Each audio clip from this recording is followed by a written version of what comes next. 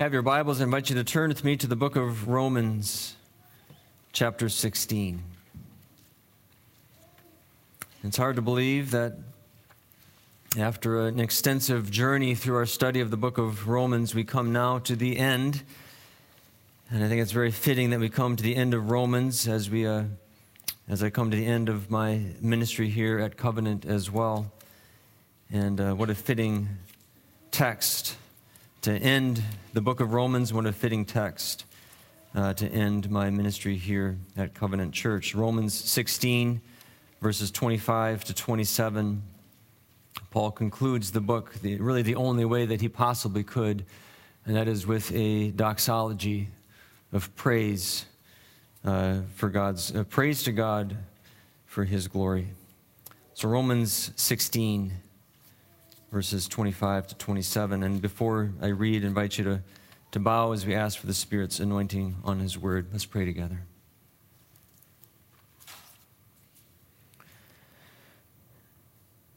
Lord God, we praise you for revealing yourself to us through your word.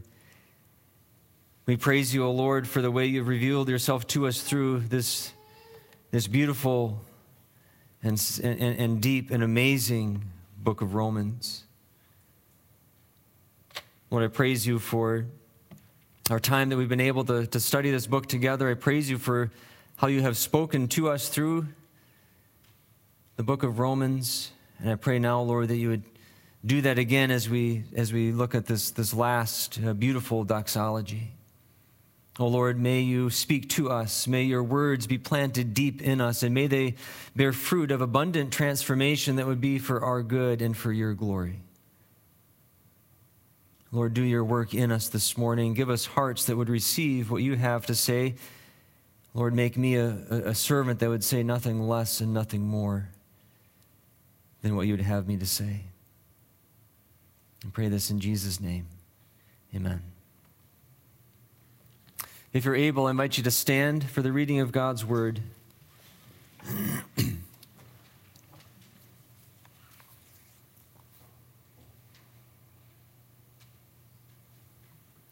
Romans 16, 25 to 27. Now to him who is able to establish you in accordance with my gospel, the message I proclaim about Jesus Christ in keeping with the revelation of the mystery hidden for long ages past, but now revealed and made known through the prophetic writings by the command of the eternal God, so that all the Gentiles, all nations might come to the obedience that comes from faith. To the only wise God be glory forever through Jesus Christ. Amen. You may be seated.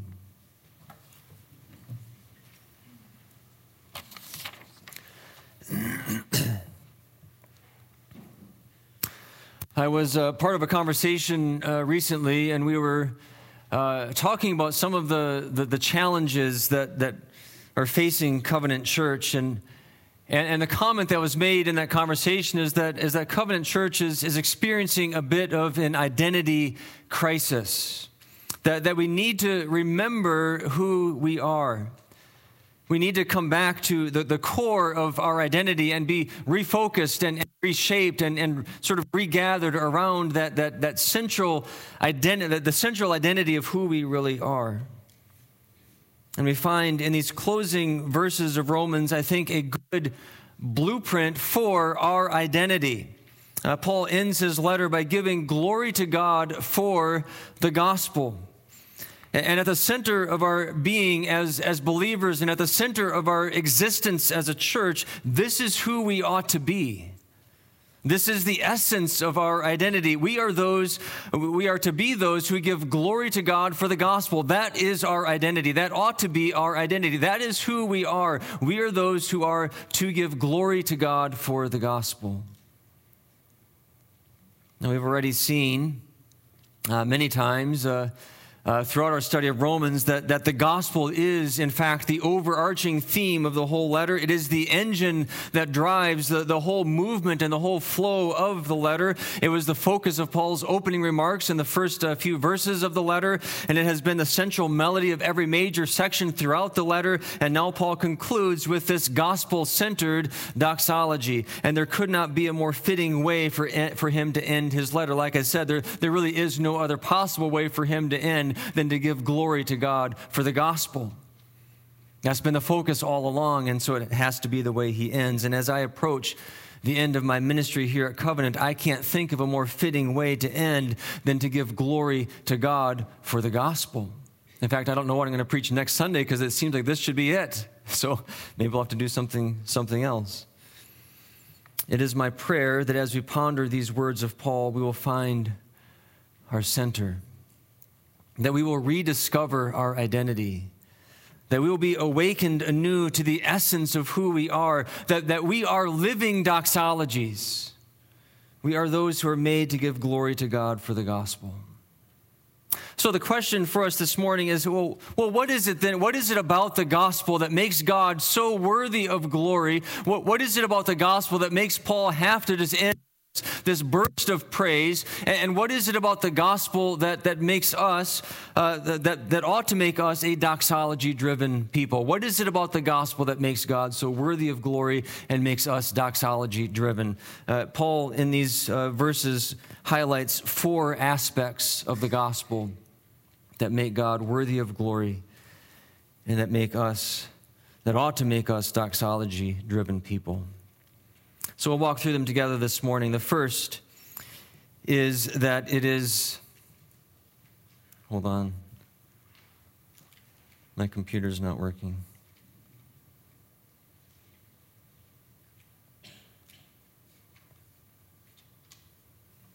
All right, there we go.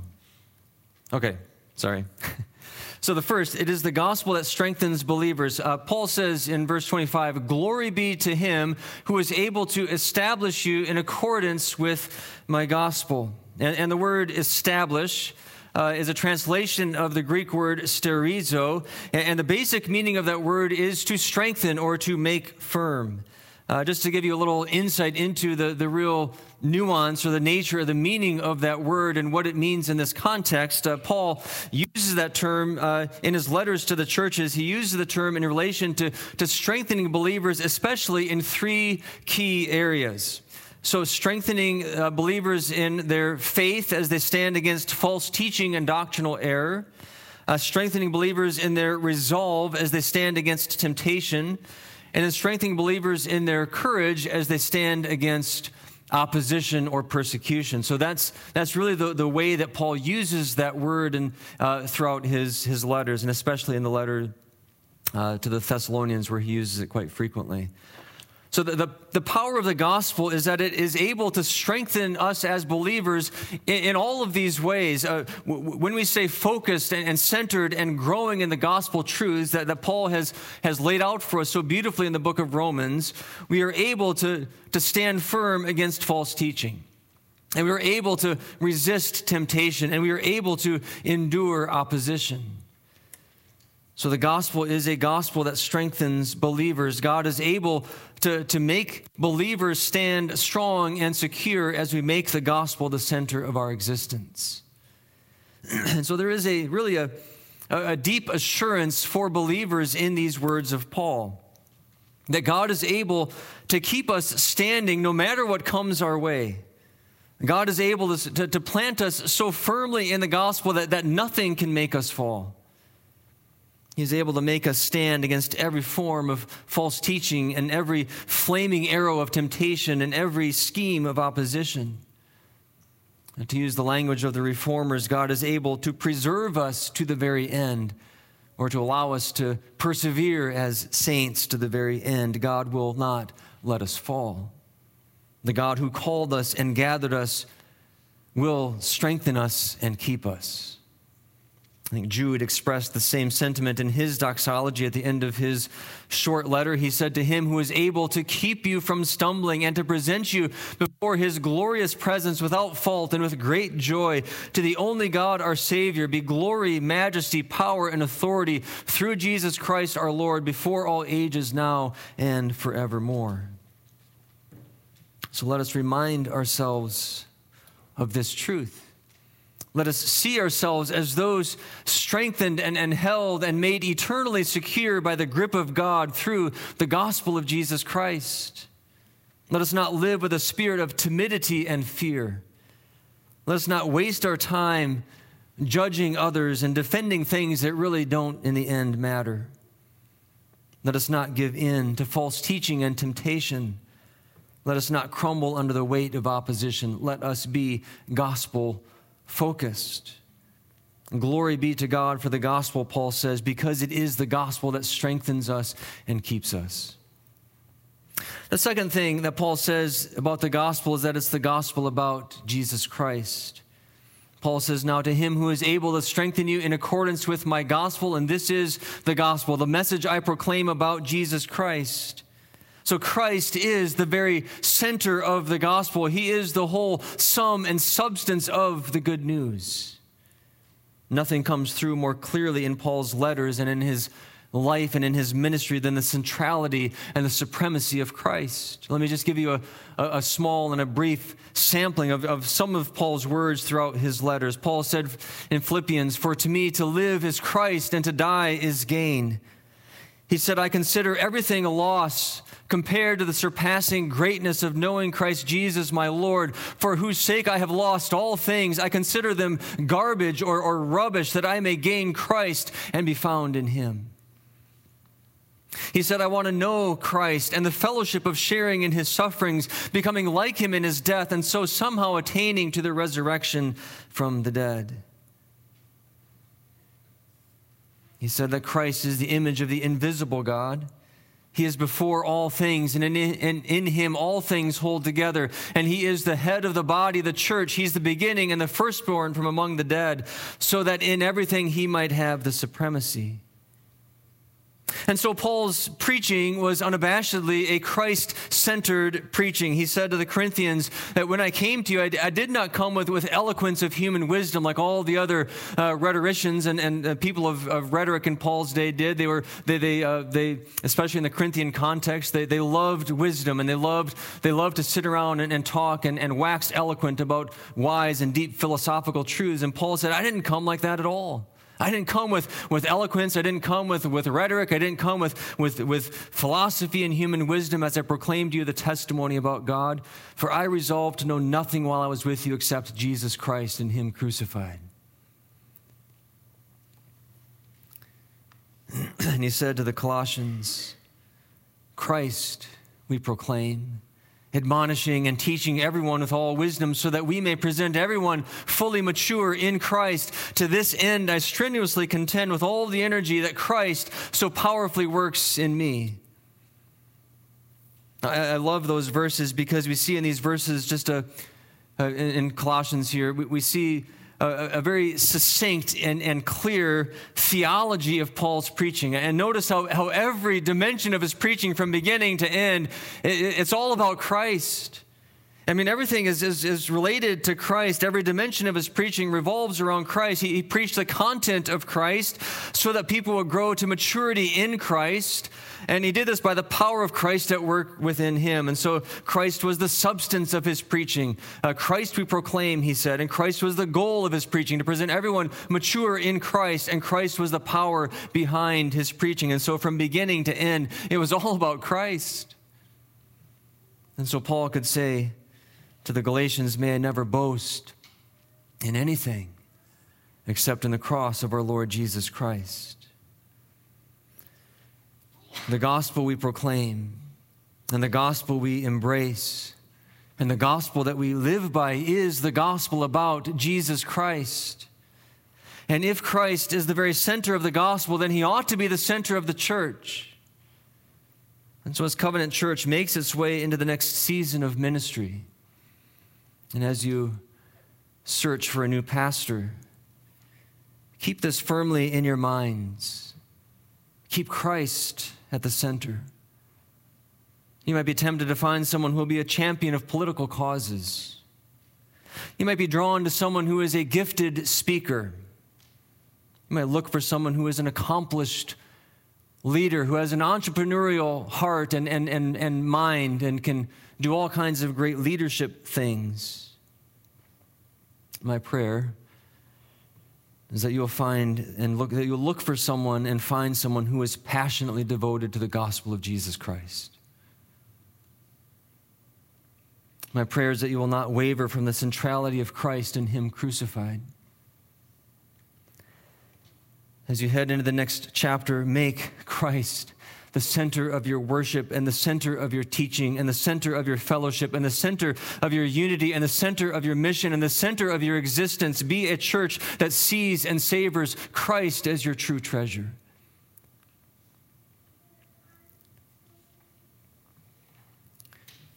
In the Christmas movie Elf, Buddy is a human who is raised by elves in the North Pole. And at one point in the movie, he is mistaken for an employee in the Gimbel's department store in New York City. If you've seen the movie, then you'll know this scene. It's one of my favorite scenes in the movie. To Buddy's delight, the store is decorated, all out for Christmas, and it reminds him of his home in the North Pole, and he can't stop smiling. And so his supervisor comes up to him and asks him, well, why are you smiling like that? And Buddy says, well, I just like to smile. Smiling's my favorite. And the supervisor tries to take him down a few notches and tries to refocus his priorities. And the supervisor says to him, make work your favorite. Work is your new favorite. Might we be a church that makes the gospel our new favorite? Might we be a church for whom gospel commitment takes precedent over cultural engagement and political activism and even denominational loyalty if necessary? As I ponder the state of the church, there seems to me to be two, what I would say, and this is, again, my opinion, what I would say, what seems to be two erring approaches to culture.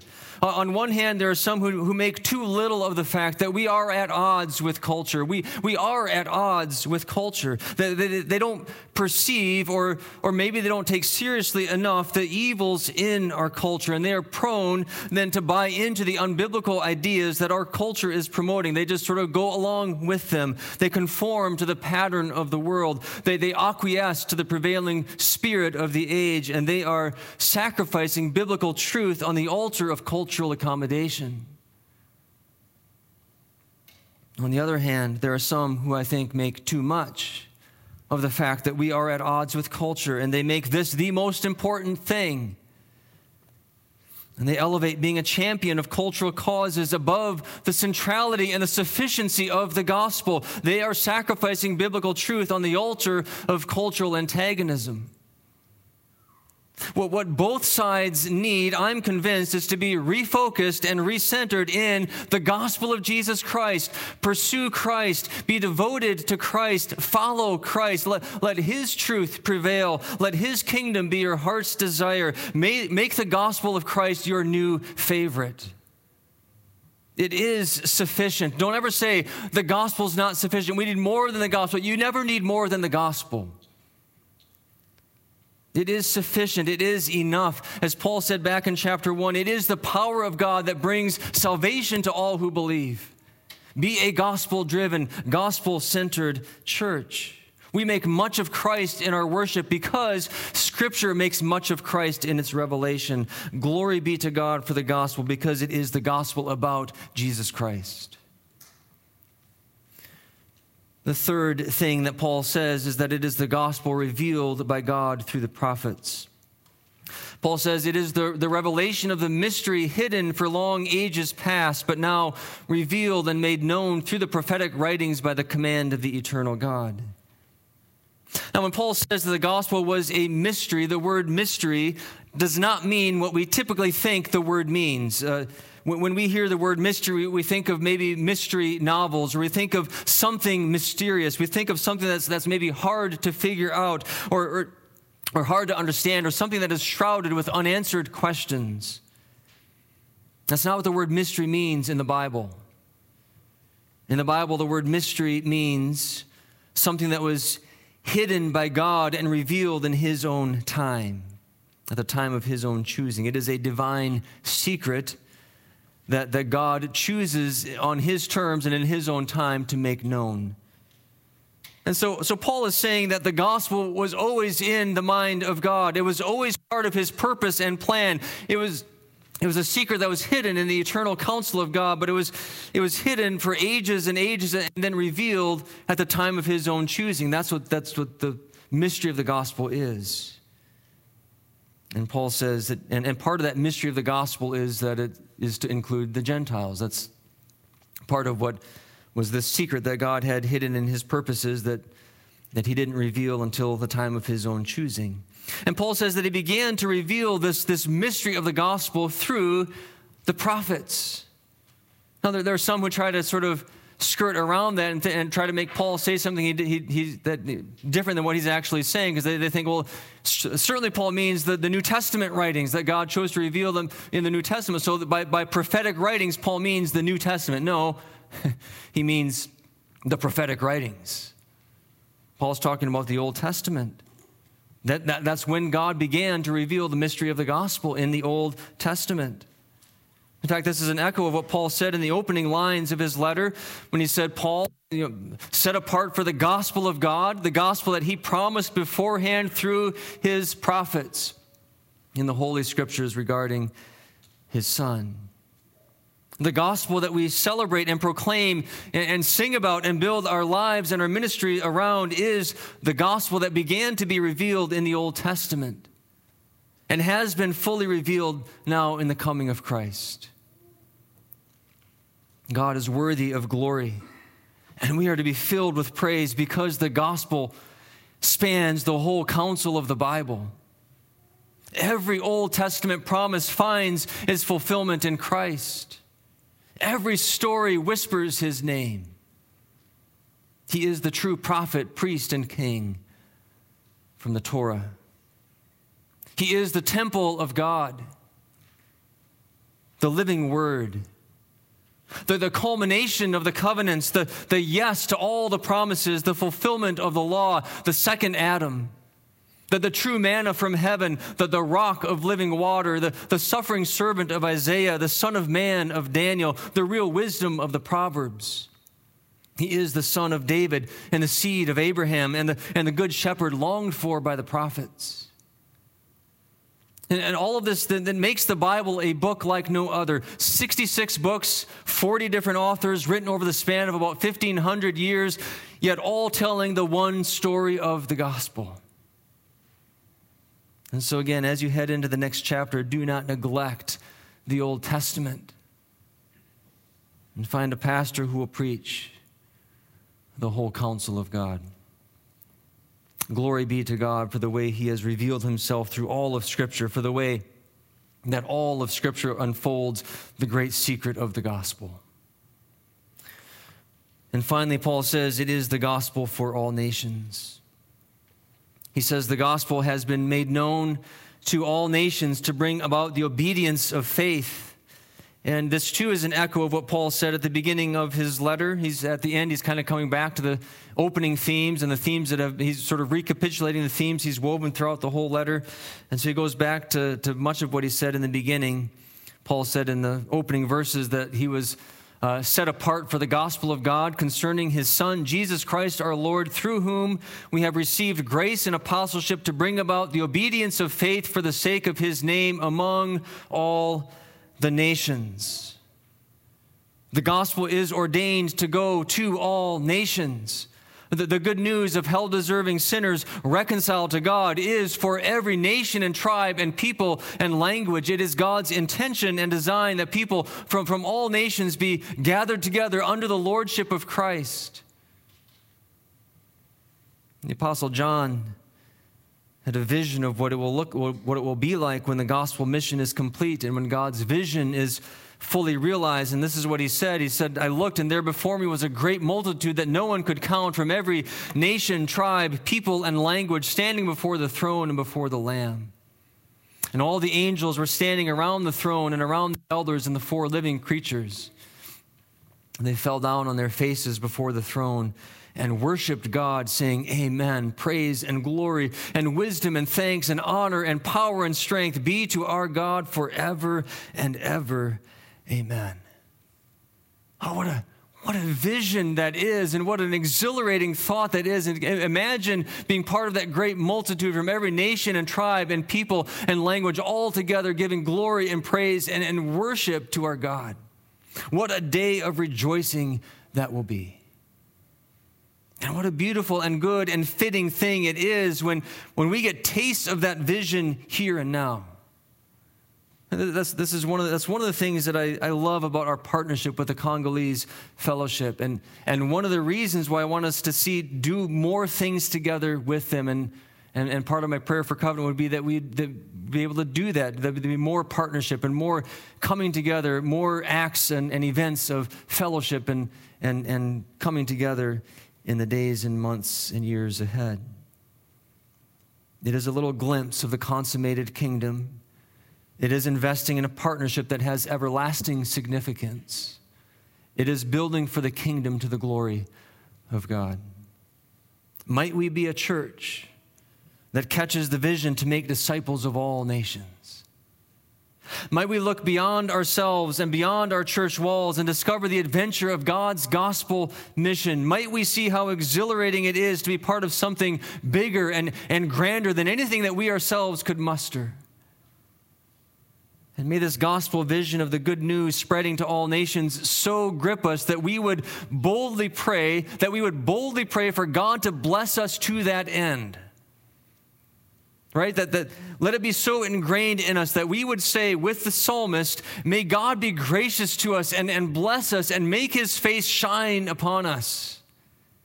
Now, let me just pause there for a moment, because we're really good at saying that first part of the prayer, aren't we? But so often it's followed by something that's an inward focus. Lord, be gracious to us and bless us so that my job will go well.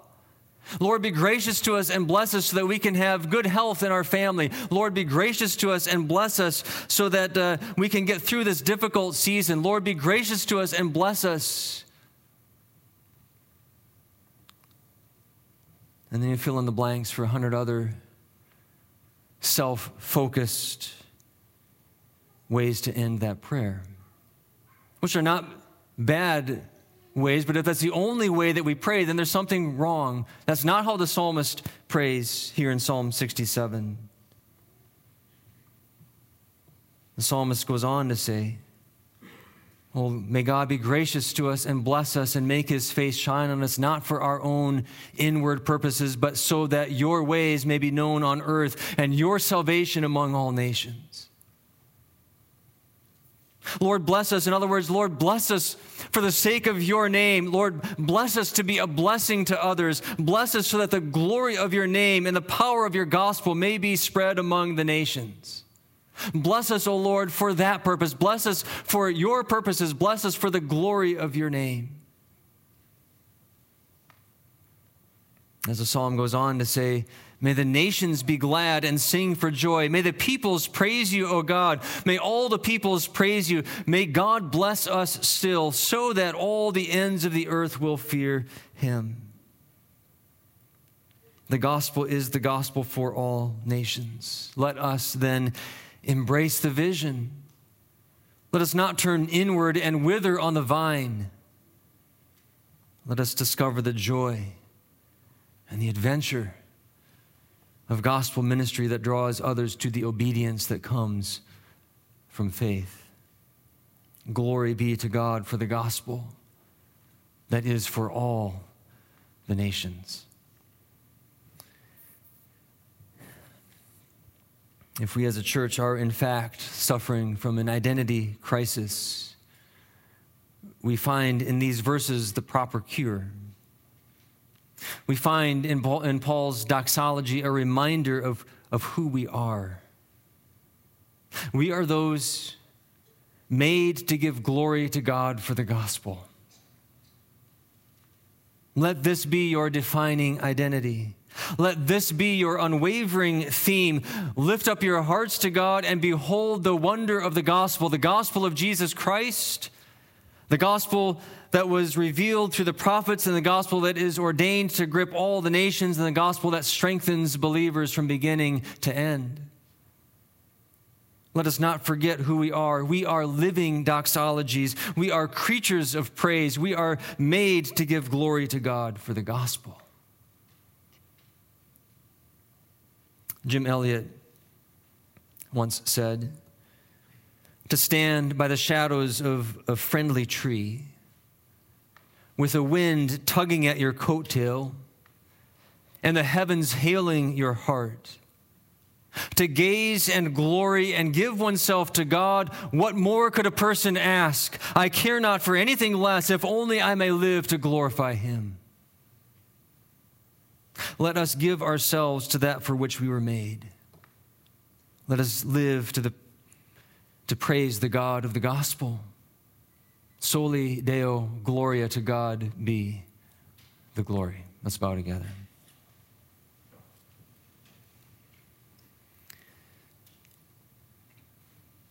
Oh Lord, there is no more fitting way for the book of Romans to end than this doxology, this burst of praise, giving glory to you for the gospel. Lord, may we catch the vision of this doxology. May we be a people and a church, O Lord, who live and breathe and exist to give glory to you for the gospel.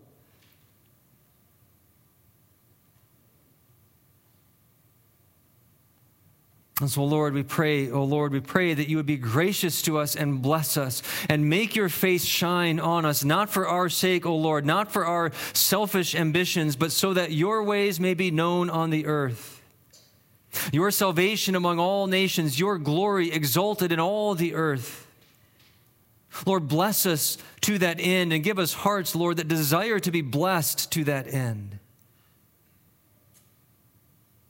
And may the peoples praise you, O God. May all the peoples praise you. May the nations be glad and sing for joy.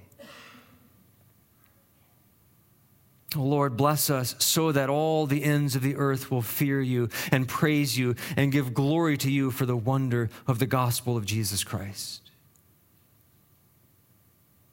And it's in his strong and victorious and risen name that we pray. Amen.